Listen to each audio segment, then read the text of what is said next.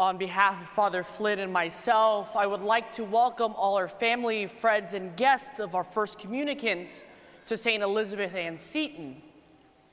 It's such a great joy today to be here to celebrate the First Communion of 81 of our young children of this parish as they receive the body and blood of Jesus Christ for the first time.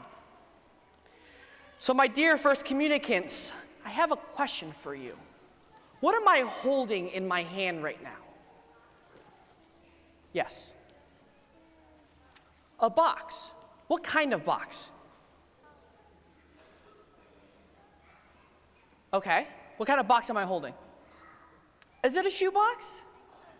A tissue box. I don't know if it's a tissue box. A polka dot box. What kind of box though? Yes. A present box. So I'm holding in my hand a very special present. And today you will be receiving a special present also. A present that I can't give you. But let me ask you this. What are the two situations in life when you receive presents? There's two specific time of year when most people usually receive presents. Yes. Okay, Christmas, what else? Your birthday. So for Christmas, why are you receiving a present? Yes. It's the season of giving. It's a season of giving. So there's a reason to give, right? And for your birthday, why are you getting a present for your birthday? Because it was the day you were born, right? To celebrate something. So usually when we get gifts or receive gifts, there's two reasons. One, because we're celebrating something significant, or two, it's because someone is giving it to us for a specific reason. So when we celebrate Christmas, it's a season of giving. We're receiving a gift because it's part of the season and the celebration. The other one is our birthday, because we're being reminded of the day in which we were born. But today and every day for the rest of your life, my dear children, you guys are receiving a special gift that was meant for you from the beginning of time. You can receive this gift every day for the rest of your life. This gift is the gift of love from Jesus Christ. He gives it to you in a very special and particular way today. As you come up today to receive Jesus for the first time, you're asking him to enter into your life, to be a part of your life, to show you how much he loves you. Because today, he wants to show you on this very special occasion how much he loves you. I want you to look at that cross hanging right over the sanctuary. That is the symbol and sign of how much he loves each and every one of you. He loves you so much that when he did that, he didn't want to leave you alone. He loves you so much that he wants to walk with you, to be with you every day of your life. And he wants to love you every day of your life. So the moment you're celebrating today is not just one special moment, but is the moment that opens up everything for the rest of your life. Jesus loves you so much that he sacrificed everything for you. He loves you so much that he gave himself so that you and him can be together for the rest of your life. So every day, every Mass, you come here to celebrate Mass. You come to remind yourself of how much God loves you. And when you come up to receive him, Jesus becomes present when you receive him to show you how much he loves you.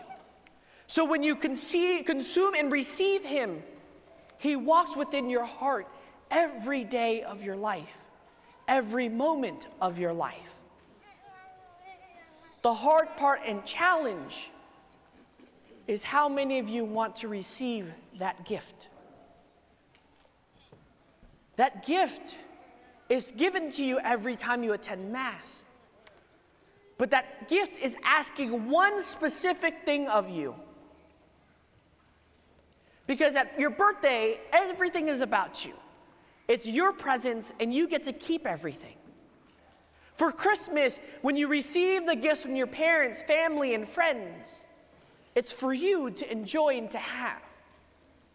But this gift today that you're about to receive is also meant for you. But the challenge and hard part about this gift is you're called and invited today to share that with those around you. So when you receive Jesus' love, when you receive him into your body and he becomes a part of you, he calls and invites you to share that with those around you, with your parents, your family, your friends, in loving them to the best of your ability. The problem and challenge, my dear children, is it requires sacrifice. So let me ask you this. How many of you love your parents? Raise your hand. Parents, take a picture of this, okay? Remember this moment. Now keep your hands up. Keep your hands up still. You all say you love your parents, right? But when your parents ask you to clean your room, how many of you do it immediately? Okay. So some of you guys still do. And the reason why I bring this up is that's our opportunity to love. That's how we show our parents how much we love them. Because Jesus today teaches us in our gospel reading, put your hands down, guys. Jesus teaches us in our reading today that if we love someone, we sacrifice and give it all. And so when you come up today to receive Jesus' most holy body and blood, he's coming and showing us how much he loves you. But it's not just for you to hold on to for yourself, but it's for you to share with everyone around you. But like I said before, it's difficult because sometimes you don't really want to clean your room. You really want to do something else. Or sometimes you're in the middle of something and your parents tell you, hey, I need you to clean your room.